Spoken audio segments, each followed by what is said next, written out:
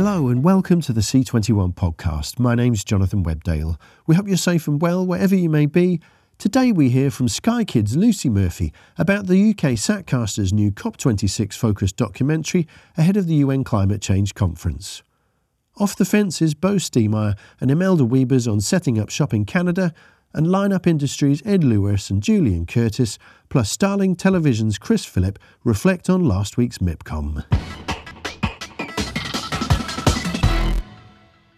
COP26 in Your Hands is a 30-minute documentary produced by Fresh Start Media for Sky Kids, in which 6 young climate activists from 6 different continents deliver a powerful message about how climate change is already having an impact on their lives. The documentary premiered on Sky Kids and Sky's streaming platform Now on Monday, ahead of the UN Climate Change Conference, which starts at the end of this month. Sky Kids Director of Content Lucy Murphy spoke to Karolina Kaminska about the programme and its role in delivering a call to action.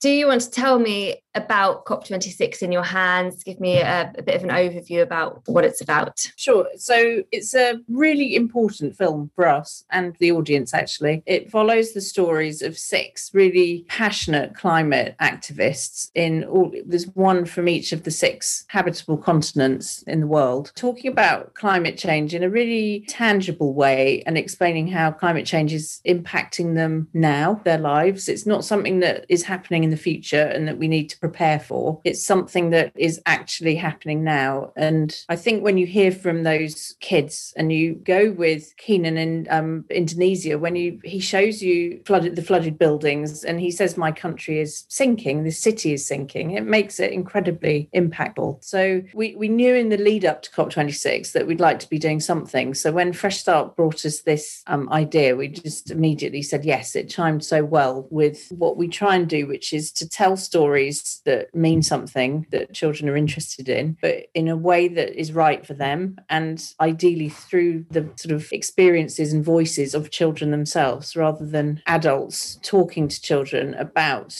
climate change in a pedagogical way. We try and do shows that are very sort of alert to the fact that kids themselves are passionate and knowledgeable and engaged in this. And I think that it inspires more curiosity from the audience. In the same way that our weekly news show, we managed to involve so many kids because we film remotely and we get kids a really wide geographical and social spread of contributors. With this one, the production challenge was enormous. How do you sustainably go and create a show that is featuring stories from 6 continents and not add to the carbon footprint? So working with Fresh Start and the way that they managed to find local crews and source children who, we had a pickup line that needed to be done.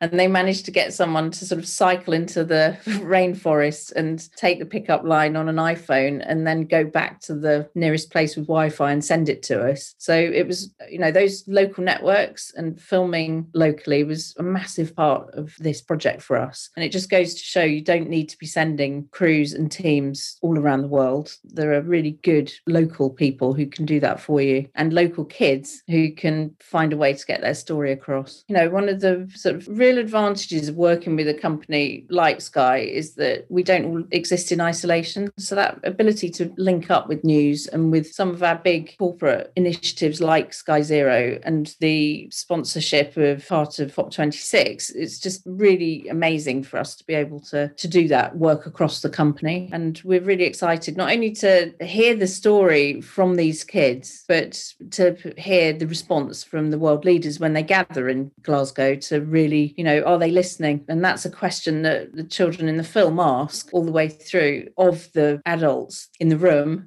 This is happening now. We're living through it. We're experiencing this not as an abstract, but as part of our everyday life. And not to put too fine a point on it, are you listening to us? Prince Charles kindly contributed to this. And Boris Johnson has also filmed a sequence for it. So we've managed to access and present, I hope, a very engaging film that will encourage children that they are being listened to. And so how important do you think it is to raise awareness of climate change and other environmental issues through kids' TV, as opposed to the typical happy, light-hearted content that we would normally associate with children's TV? Well, we try and do both. We have a huge amount of content for kids, ranging from drama to cartoons, but we do also have a really good programme of news and current affairs that we've been running for the last 3 years. So we have a weekly news show. And again, that is presented by kids, and we listen to kids. Of course, it covers all the big stories of the week, but it also covers issues that we know mean a lot to them, whether that's bullying or knife crime or racism. It's all of these topics. If we're going to raise a generation of children who are confident and able to take their part in society, they have to know about all these things. But I feel very passionately that we have to do it in the right way. I was very struck when I read some research after 9/11, where, of course, every single household and every single television had rolling news coverage of a really shocking, awful event. And people were not aware of the impact that was having on children. And those news stories that were being told real time and in rolling news were not, the impact on children was very severe. And I actually read something about one child who was very young, admittedly, but because that image of towers collapsing got repeated every day, he thought every day another building fell down. And you sort of have to really think of news events through the eyes of a child to be able to tell a story in the way that they can digest the information. So it's something we feel really passionately about. And that's why we've had the news show, we've had the current affairs and issues-based programming. And it's a fantastic example of how Sky Kids can work hand in hand with Sky News. And with COP26, we work with Sky Zero as well. We could join up and do something together. And so what sort of demand are you seeing for kind of programming covering themes and issues like climate change among children and teenagers? Before we started this interview, you were telling me that it's quite a big concern among children. It is. It's a really big concern for children. And climate is always top of the list of things that children want to talk about and that are, concerned about. And it's a very real concern. After all, it's their future. It's not ours. It's their future. So we're always very attuned to that. We try and talk to our audience as much as we can. So we really did want to do something. We also work really closely we have FYI news groups in schools, and we know there's a huge demand from teachers for really fantastic premium quality programming that's very current. So our news show goes into schools every week so that it can be used as part of lesson plans. So I think the demand is there from lots of different angles, really. It's there from schools, it's there from children themselves, and it's also there from parents who, again, are very clued in now, I think, to the fact that news for children, made for children, is a better way than just sort of looking over the shoulder and watching adult stories, which maybe don't dig into an issue in terms of starting from the beginning or sort of unpicking it a little bit and explaining it in the right way for children. And what about demand from broadcasters and platforms? As a broadcaster yourself, how much of this sort of content are you looking for, and what sort of consensus are you seeing from your peers? Well, we're certainly seeing more pitches coming in. I can't speak for other broadcasters. I don't know what they get, but if it's anything like us, we do see a lot more programme suggestions and pitches coming in which focus on sort of news and current affairs. And I think climate is something that's being tackled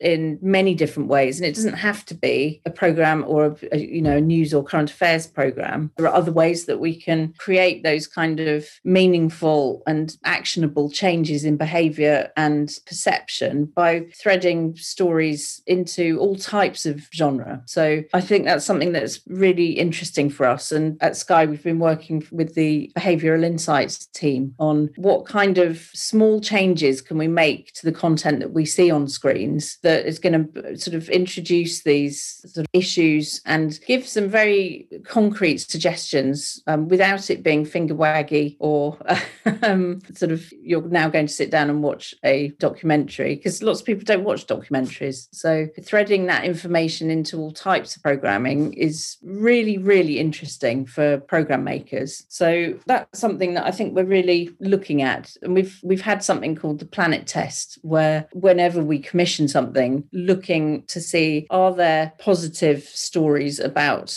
things that you can do? And actually, is negative planet behavior being called out? And that's something that if children and adults, to be frank, I mean, if anybody can sort of hear these bits of information without it feeling like they're sitting down and watching an educational show, I think it's really interesting. How far do you think it's acceptable to go when making content like this for children? Do you think that they, how much can they handle when it comes to programs and documentaries with very serious tones? And could there be an argument that it's kind of burdening them with unnecessary worry that should be left to the adults? It's a really valid point, and it's something that we're absolutely sort of across when we're making shows. And we know that emotional load and the experience of sort of worry is something that is, we want to avoid. So we do talk about, and we talk about that in shows. We have sections within our weekly news show where we talk about how to deal with worry, and we've commissioned other shows that help to address that. So I think anxiety is definitely on the rise, but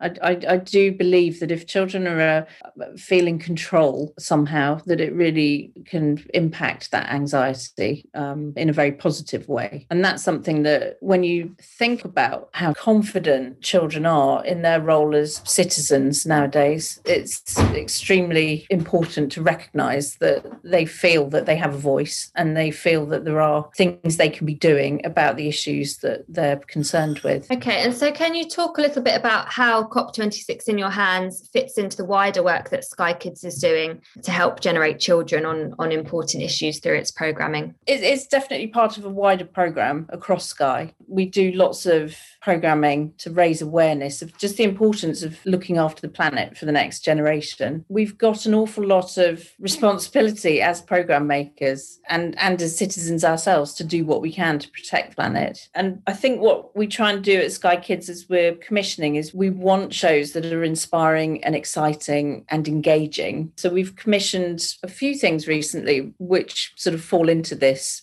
One of them is called Obki, which was a series of very beautifully animated CG shorts about a little alien who's becoming aware of some of issues like microplastics, not eating meat all the time, and all of those sorts of themes. And that's really fun. It's informative, but it's really, really entertaining. And because it's written with a real comedy eye and it's beautifully animated, we've had huge success with that one. And that's, again, we did that in conjunction with Sky Zero. So it's very kind of punchy information, but it's delivered in a way that kids can find palatable. And again, where they can take it on and think, oh, actually, that's something I could do. And then we've done another series recently, an educational series called Wonder Raps, which we launched this week, which we'd come across a teacher who had realised that some children learn really well through song and can remember song lyrics. And I can remember this from my own childhood. I could always remember jingles, but I could never remember lessons. So we have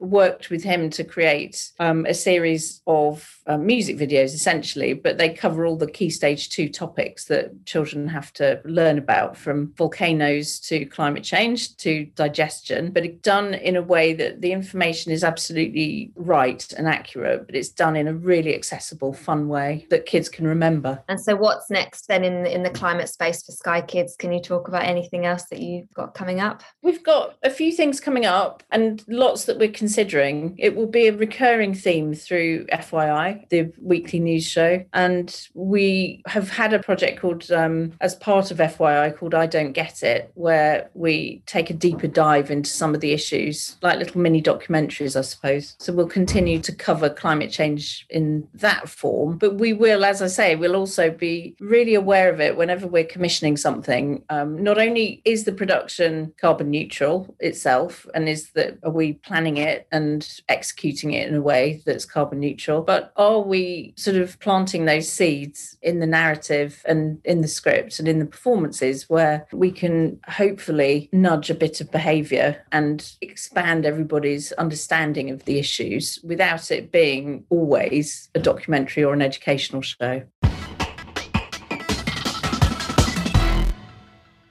Netherlands and UK-based factual specialist Off the Fence, the producer-distributor behind projects including the award-winning documentary My Octopus Teacher, recently opened its first office in Toronto.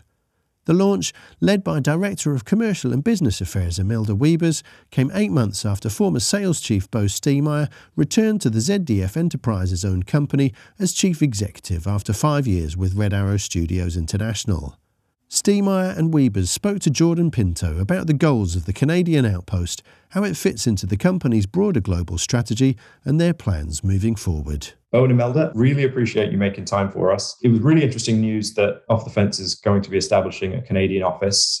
So let's start with first things first. Why was now the right time to establish a Canadian office, and why was Toronto the right place to set up shop? Well, Toronto is one of the main hubs of television in the North American market, and specifically in Canada. And our company has always been flexible and embraced growth. And we always had the core value to seize opportunities that would foster growth. So especially in the past, 5 years, we've had a lot of steady and recurring business coming from Canada. And now with being on the ground, we want to expand and work closer with our existing business partners. But also we want to very much forge new business in Canada and Toronto specifically, because like I said, it's the main hub for television here. And I think now I joined the company again in January. So I spent the first couple of months analyzing the business, and I could see that in the industry that we are right now, we're seeing it's like unprecedented times. There's so much change going on. So I really looked at what part of Off the Fence is really solid and what business and what revenue line items are reoccurring. And Canada was a clear one for us because the programming that we acquire and co-finance and produce is a perfect fit for the Canadian market. And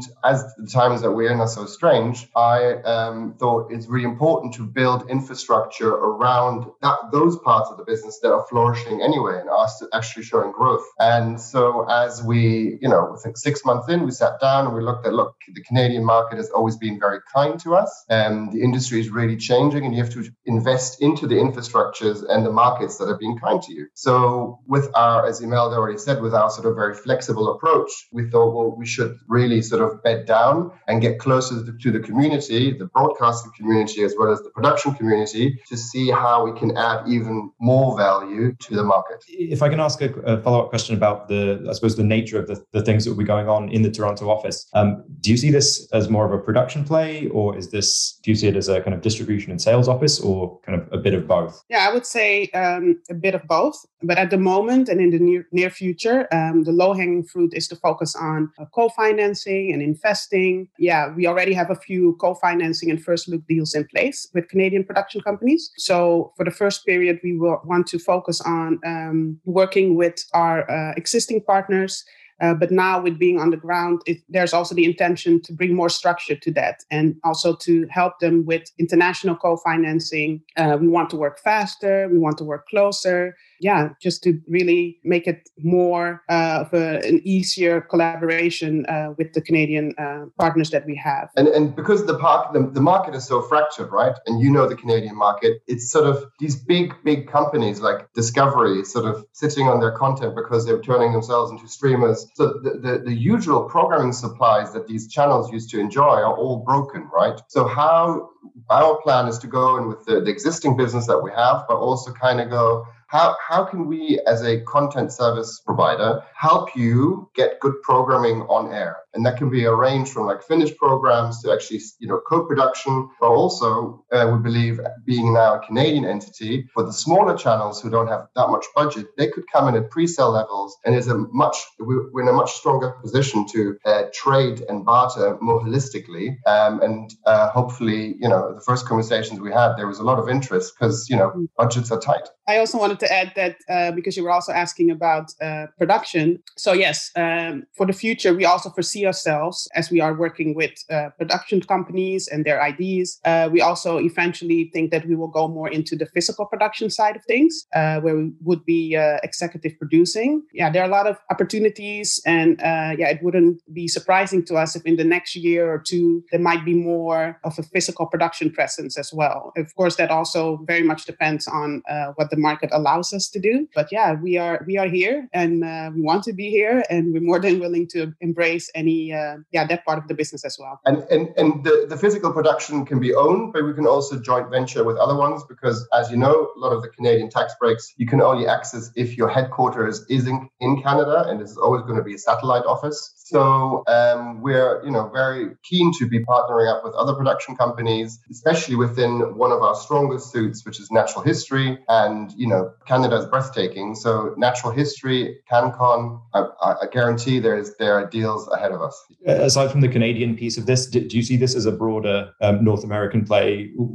bringing in the US market too, or do you see this more as focused on how, I suppose, the complementary nature of what Off the Fence and the Canadian market can bring to one another? I think it's because the American market is so unique and it trades mostly in original. I think we will be looking out for the US market more from our sort of Bristol office, where our original team sits. Of course, it's an English-speaking market, so there will be spillover. But we're really going in with the sort of the local and regionality of it, especially the French side and the English side. And because we're doing the same, being based out of Amsterdam, we're covering the German and French market. And we're really interested in sort of bringing these local communities back together again, rather than, within the smaller production budgets of like 150 to 300,000 per hour, and really bringing, factual back again, and sort of these fractured programming supply chains which are broken, and how can we stitch them back together again? And I think that can only really be done in a regional way, and that's why also Toronto, because it's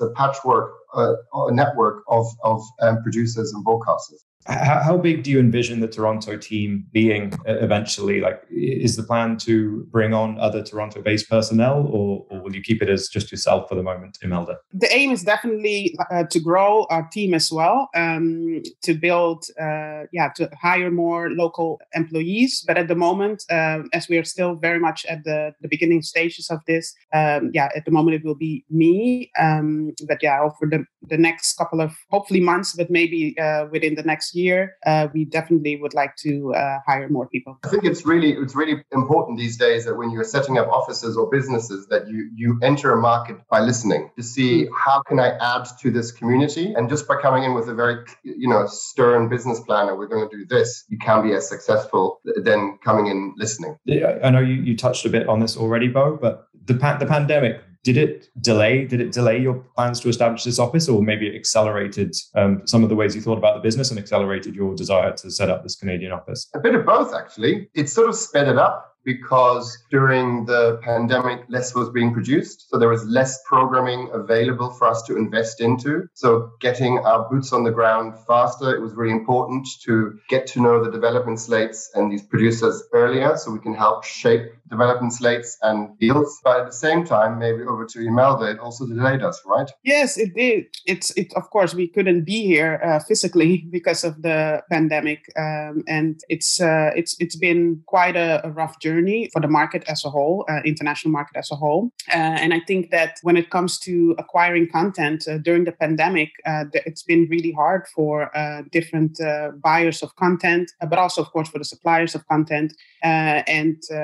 We are now, the world is kind of opening up again, and we are now also here. So now we can seize the opportunities to build the programming supply pipelines again. So that's something that we definitely expect to accelerate now, as we are in the, I wouldn't say the post-pandemic phase, but the world is opening up more. And now being in Canada, that will also very much help with that. And I think a little bit what also expedited our journey is hearing how the Canadian market won its quota wars with Netflix. So how the new streamers coming in, I think there is a lot of production opportunities ahead of us. Yeah, and also that is just not only because of Corona, but in general, how people acquire and finance programming has totally changed in recent years in comparison to how it was traditionally. So it's something that can only accelerate even more now that we are at this stage. I know Off the Fence always has lots in production at any one time, but of the announced shows, for people that mightn't know exactly what you've got kind of on the slate at the moment, could you just talk a bit about some of the shows or some of the biggest shows that you have on the go right now?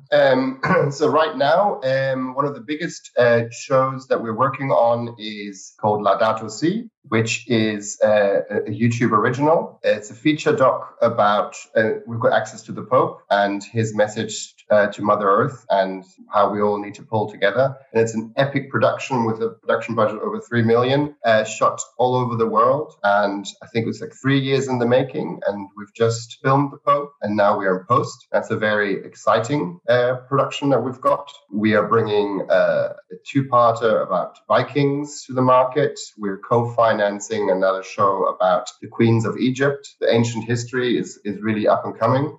Also, science is an area that we are really keen to be investing into, and it's especially coming to Canada. Science and technology is a genre that we have tabled. I also should say congratulations on the Oscar win for my Octopus Teacher. How great was that to win that award, and what does it mean for the company? I mean, it's a total game changer, right? And when you work in natural history, mammals rate, big mammals rate, and whenever an animal or you have an animal in a show that doesn't really have a proper face, like reptiles and insects and octopus, they actually don't get seen much. So it's actually quite difficult to pitch an octopus film. And to pitch an octopus film to a streamer is even harder. And thanks to Netflix really pushing it and running with it, it was a phenomenal achievement for the company. But it's also, for this little octopus to tell the entire world her story. It's just, it is phenomenal. Yeah, I know in Canada it was a project that a lot of people anecdotally were talking about and loved. So yeah, congrats. A question for you, Bo. So you spent 5 years as president of Red Arrow Studios International before returning to Off the Fence. Yeah, could you talk a bit about returning to the company so early in the pandemic or during the pandemic? And then what some of the experiences and insights you gained while working with Red Arrow that you brought back to Off the Fence? I touched on it earlier a little bit, that when sitting within Red Arrow Studios International, but also Red Arrow Studio as a whole, I had the luxury of seeing the entire global marketplace through the business of formats and factual and dramas and TV movies. So I had a real holistic view of what was going on in the market. And I could really sense that the scripted bubble was getting closer and closer to bursting. And at the same time, I could see how non-scripted and specific factual, specialist factual was really underfinanced, really underloved, and it's, which I found very strange because factual, although it might not be the rating machine, it's a very rock solid way to schedule your network. And as I was sitting there looking at this specific genre, I was like, it's showing signs to sort of recorrect its ways. And I think now is the time to come back and really, as I said earlier, it's a fractured market. And how do you put that plumbing back together again, this program supply and how these financing patchworks? And I could see that drama was not doing that well. And I could see that the world, especially with the pandemic, but also because of global warming, people were sort of very information hungry. And they were also, because of fake news, and people are leaning to specialist factual to learn, and they want to understand. And I thought it was a perfect timing for me to come back. Also, the way you finance drama is very, very interesting. And I thought there's a lot of intelligence there that could be brought back to factual. So with that, we came up with our new strategy of originals, studio and fast. So when you comb through it, sometimes the deal structures can feel fairly scripted because it's much more agile than factual used to be. And so, yeah, I've been back now for 9 months and put our feet on the gas pedal, and we're still going. I think as Imelda already said, that we're coming in the first instance to work with the production community and the the broadcasters that know us already, and definitely, knock on our doors for ancient history and science and technology. I think we have a very big appetite there, and that's it, really. Yeah, it's really exciting to be here and to not only continue with what we've already established, but to also really tap into the new aspects of the business, the factual content business that thus far we haven't maybe fully explored, but now being in Canada, that is really something that we are looking forward to dive into. Beta Film-backed Netherlands-based Line-Up Industries is the distributor of shows including Long Lost Family, the UK relative tracking factual entertainment format recently picked up by Danish pubcaster DR, following deals secured in the US, Australia, Israel and many more. Co-founders Ed Lewers and Julian Curtis were among those in Cannes last week for the return of MIPCOM after a 2-year hiatus, and spoke there to Ed Waller about how the market has changed in the interim and the trends they see coming out of it. Joining me today is Ed Lewers, CEO and co-founder of Line-Up Industries, and Julian Curtis, the COO and co-founder of Line-Up Industries. First question, we're here in Cannes. Tell us what your feelings are about the state of the market. Ed? It's opening up again. It's very clearly there's more and more business that's all happening. It was a bit dead a year ago, of course, across the board, but people are interested in new shows.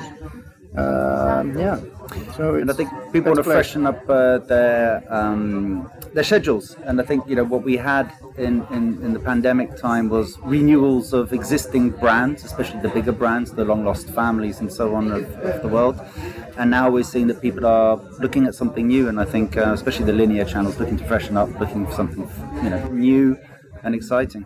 That's good. And obviously, as you say, 2 years since the last MIPCOM. A lot's happened since then. Let's start with the elephant in the room, the impact of COVID on the production pipeline and the formats business itself, which is the sector that you guys are in. What's been the impact of that prolonged period of lockdown on the demand for unscripted formats, would you say, Julian? Well, I think it's really an echo of what we just said, that actually new things were very difficult to launch unless they had some big breakout hits somewhere, so less experimental, and just the very fact of COVID makes certain shows almost impossible to produce, like a Long Lost Family, which requires international travel. They've pared that down in the UK, where it's mostly local stories, or they've teamed up with actually teams from across the world to go and do their shooting for them, which is a bit different, but launching new shows was just near impossible. And the idea of pitching on Zoom makes the idea of selling certain shows near impossible as well. So we picked up, for instance, just before the first lockdown, we did a deal with NHK for some formats which are unusual and a little bit out there, and pitching those on Zoom, as it turned out, was just near impossible. So now face-to-face, we find that we can really get into the meat of what the show is, what makes it tick, and get across that initial sort of skepticism that you see when you see a Japanese show, which I think a lot of people think, it's culturally a little bit difficult to absorb, let's say. And so putting it out there and just discussing it and being able to do that face-to-face, and when you see that the buyer is having second thoughts about what you've just said and what they've just looked at, you can kind of reassure them and maybe talk them through the idea a bit more. So that's, I think, but for us, I think the big change was that we very quickly realized that pitching shows on Zoom wasn't going to work for us. It maybe worked for some. Technically it didn't work. You don't know what somebody else's internet speed at home is like, or whether their kids are, demanding a sandwich or whatever it is. So we thought that we would have to try and adapt how we did those pitches on Zoom. And that's how we created the Line Update, which we've done now for the third time. And new formats is being pitched by my dear colleague Julian. And we film it in a green screen studio. Fast. Every film is about 9 to 10 minutes, not longer. And what we like, the feedback that we get is that the buyers really like it because they can see it, when they have the time, with the morning cup of coffee, whatever. And the other big upside is that they can forward it to their colleagues within the organization. And that's really important because then we still keep control of the pitch itself. Did you find that during lockdown, because so many companies obviously couldn't produce, so they spent a lot of time developing their own ideas and therefore came out of the market, came out of the lockdown with a whole load of ideas and didn't need to buy them from the international market? Funny enough, the producers that we have spoken with have been extremely busy. Very busy, and they did not have that much time to develop. So there was a lot of demand. I'm not saying that the budgets were fantastic, but from what we heard, and that's across Europe, that there really was a lot of demand. Last minute or existing shows that needed to have more episodes, which were, it was possible to produce during lockdown. So I think the creative output has not been that good yet. No, I think that needs to step up. Yeah. Another kind of side thing, which speaks a bit to your point, is on the development side, is that we've also been asked more and more to bring things to market at an earlier stage of development. I think, especially with people who are trying to secure global rights, which is a different topic of conversation completely, but we're being asked to bring in things at an earlier stage because I think some broadcasters want to be involved in that co-development of that stage, and they see something which is attractive to them, works for their audience, is great, but they also want to be involved in that, and that there could be commercial reasons for that and all sorts of other reasons. But it does mean that some of that development work, we're not even waiting for it to be on air, which typically we would never, I think 2 years ago, it wouldn't have crossed our mind to bring a show to a market and to pitch it widely to people if it hadn't been on air and didn't have ratings. Whereas now, people are actually very open to that. Yeah. So demand for paper formats, basically. Well, we haven't quite gone to the paper format yet. We still film something. We still have a pilot. We still have development, or it's been something that has existed under a different form, or maybe there's a new tone to it. Maybe there's a different way of doing the same thing. But, certainly there's a shift in that direction. Yeah. Excellent. But we wouldn't pitch paper formats to the wide market anyway. Right. Obviously, it hasn't just been about COVID the last 18 months or whatever, the boom in streaming. Tell us, Ed, the impact of that on the demand for unscripted formats. It was already happening, I think. It's not like it started years before. If you look at Scandinavia, it was already 8, 9, 10 years it was happening. But now you will also see it in Belgium. We spoke with the Belgian channel the other day, and it's really a lot. They've gone down in the ratings, the absolute numbers, about 15 to 20%. But that's. Yeah. But I think and we're not. You don't always know exactly where it's going because the data stays within the streaming companies, so you don't know who's really profiting from it. It's not visible. But I'd say they're anyway still focused very much on dating and reality or celebrity-led shows, which is not really what we are doing. And of course our business model doesn't really match theirs. So I think, in terms of working with streamers, that's work in progress, I would say. Cool. Going back to MIPCOM, how's it changed, you think? I mean, you've been here a couple of days now, walking through the Palais, around the Croisette. There's some big companies missing. What's the impact of some of the changes on the actual the market itself? Well, it's quieter. It's easier to book restaurants and stuff. But the beers are just as expensive. Nothing's got any cheaper. That much we can tell you after 2 days of being here. And the waiters haven't become any more welcoming either. But so Cannes itself doesn't seem to have changed a great deal.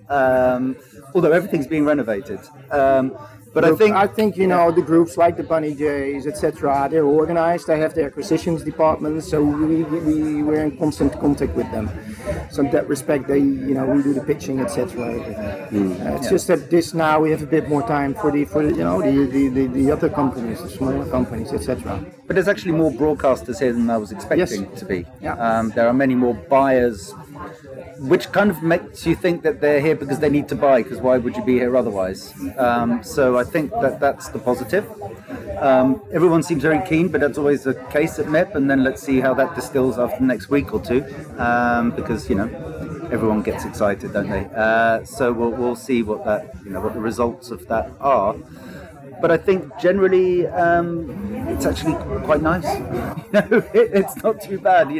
I think it's just I think everyone's just delighted to be here and to be back face-to-face meetings and getting on with business.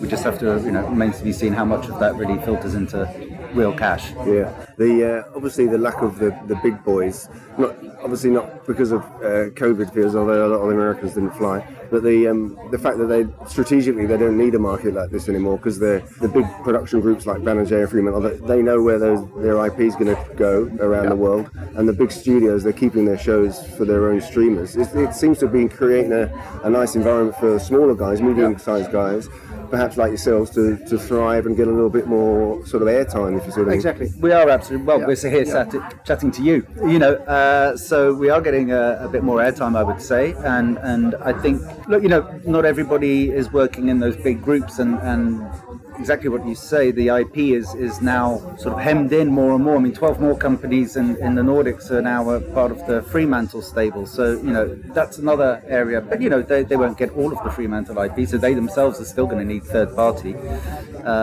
So, in the end, we do get some airtime. The big groups as well, for them not being here, they are still in London. They do still need third-party formats. They don't have everything, whilst they are still the huge machine. So, some of their own smaller companies can get lost within that big machine, and they might need to get some airtime themselves, which they might find with us and not internally. Lineup Industries, what's the future for your company over the next year or so? What's the big plan? Going to start buying up companies like everyone else?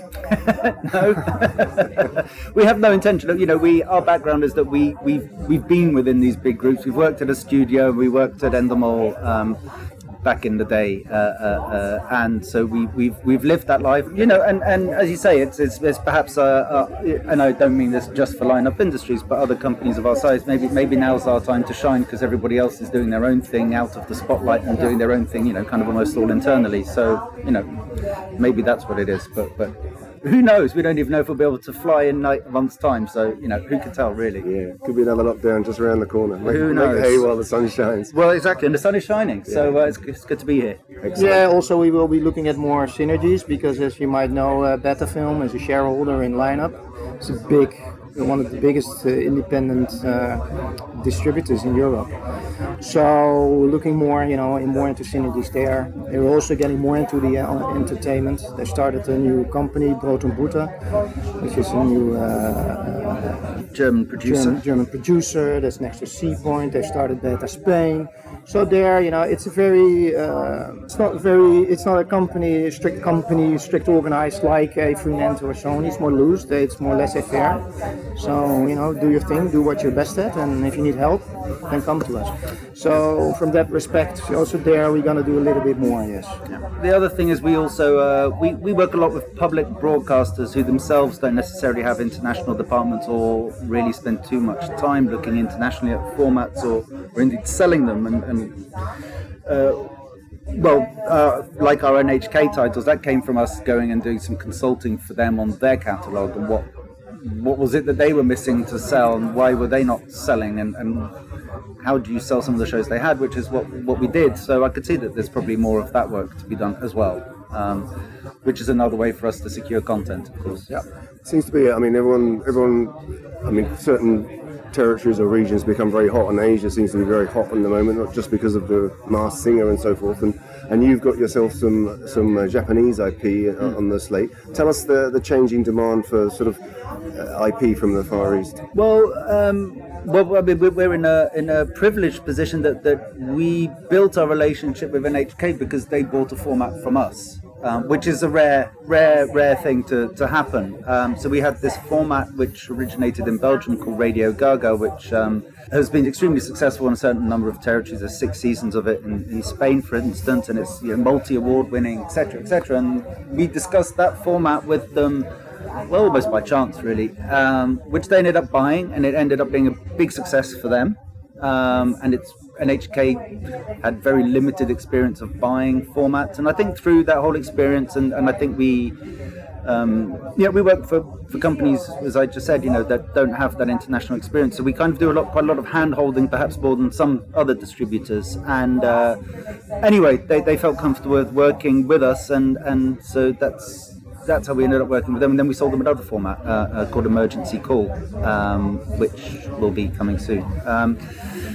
And yeah, so I think in terms of our relationship out in Asia, I was based there for 3 years, so we kind of understand it well. But I think NHK is probably our main client and source of IP from there, and Banijay and everybody else are spending quite a lot of time in Seoul, I expect. So we'll let them do that. And Ed, just going back to these synergies that you mentioned with your parent company, tell us about how they might materialize and what form they might take. That can be investment, it can be on the development side, it can be on the sales side. So because we both have been pretty busy, but now I think the time is there to step up a bit. Yes. Okay, well, I think I've used up enough of your time, so I'll let you get back to the coal face of selling. Here we are in Cannes. That's what you came here to do, not speak to C21, but I thank you for doing so. Thanks very much, Ed and Julian. Thank you very much for having us, and we'll get back to it. Chris Philip is president of Starlings Television, the division set up 2 years ago by US film financing and production company Starlings Entertainment. The unit is behind drama series including Pandora for the CW and Departure for NBC Universal's Peacock. Philip was also in Cannes last week for MIPCOM, where he spoke to Ed Waller about how the business has navigated the pandemic and the way the industry has shifted in the meantime, particularly with the proliferation of streamers. So I'm here with Chris Philip, president of Starlings Television and exec producer. Thanks for being with us, Chris. Pleasure. So we're at MIPCOM, the first MIPCOM in 2 years. Give us your take on the state of the market. Well, it's great to see everybody again in person. Zoom's become a little tiring, and I think it was time for people to feel the handshake and the hug and have a rosé on the croisette and actually talk about the business that they've been, kind of talking about for 2 years. I think a lot of deals were done during COVID, but here it really advanced the stages because at the end of the day, people want to be in front of people with the trust, the handshake, the eye-to-eye contact. Because when you invest in programming, you're buying programming, you want to know that they're delivering and your deal is safe, and the production is explained in person. So it's obviously 2 years since the last MIPCOM. A lot has happened since then. We've had COVID, we've had streaming, we've had all kinds of things. How's the business changed in that intervening period since the last MIPCOM, would you say? Well, during COVID, we were able to produce second seasons of our 2 hit shows. One of them is Pandora at CW and Departure on Peacock. We're also now in 3rd seasons on both of them. So we didn't stop on the shows. There were challenges, there were obstacles, but we delivered and produced. I think the market here at MIPCOM, right, has changed in that you can do hour-long meetings, you can take your time, there's no more half-hour running, everyone's 10 minutes late, so you have 20 minutes to talk about business. People had more time, and that was wonderful to see people and actually have substantial conversations about what you've been doing. I also think that, it feels almost like MIPCOM 30 years ago. Obviously, the streaming boom that's taken off in the last couple of years, what kind of opportunities has that provided a company like yourself? Well, the streamers in the U.S. have obviously expanded globally, and they've been buying quite a bit. What's interesting is the appetite from the local streamers that are launching to compete or complement the bigger global brands, but they need content. They're doing local language, but they always want American content. Now, how do you buy American content where the license fees have always been quite high when a studio is selling it? They don't have the budgets for that type of product. So, we're kind of looking at making shows, trimming the fat with the biggest showrunners around the world, great talent, giving them the bang for their buck, but making shows that can really go into production with 4 or 5 streamers, local streamers around the world, a collection, a pastiche of some of these startups that need content, and collectively it gives us enough money to go into production. The upside would be either selling back into the US and of course selling the rest of the territories that are open. But we are doing that with Sherlock's Daughter, which has a great showrunner named James Duff, who did The Closer and Major Crimes, a writer created the show called Brendan Foley, who has a couple of hit shows right now on some of the streamers. Another show is Victorious. We have the writer of 300 and the producer-director of Spartacus. That's a female gladiator series, scripted. And we're able to make these shows where these are partners. They're not asking for the scale, that they normally have. They're looking at the upside of international and the opportunity. What they care about is it going to get made? Not how much money can I make in one quick deal, because it's probably not going to get made. They look at the long term, and they see the global strategy of all these local streamers that need content. How do you get to all of them? You need a distributor. Now, we haven't distributed. My background is obviously distribution, and I, 10 years ago, just dedicated to creating content and partnering with distributors that can take it to all of these streamers. So I'm here at MIP really presenting these shows, explaining how the productions work and who the talent attached are, and, really building a case. Now, it's marrying all of these great opportunities in production with the demand from all these local streamers. And, the big question is, who's the first network in? Right? They all want to know who's the first network. And if they want a big U.S. network in on these local kind of productions, it would be something that they wouldn't have the rights to internationally. The studio would sell it. So it's offering them an opportunity to acquire on a pre-sale basis, show that they would probably buy anyway later, but they may not be able to buy it if a studio is selling it, and putting it on their local AVOD or SVOD brands that are global. So the market has changed where the demand is high for all of the local SVOD and AVODs around the world that have launched. It's how do you aggregate them all and give them the confidence that these shows don't have a huge brand attached in the US, but they have creative input, they have cast approval, and the showrunners we're working with have delivered great content over the years.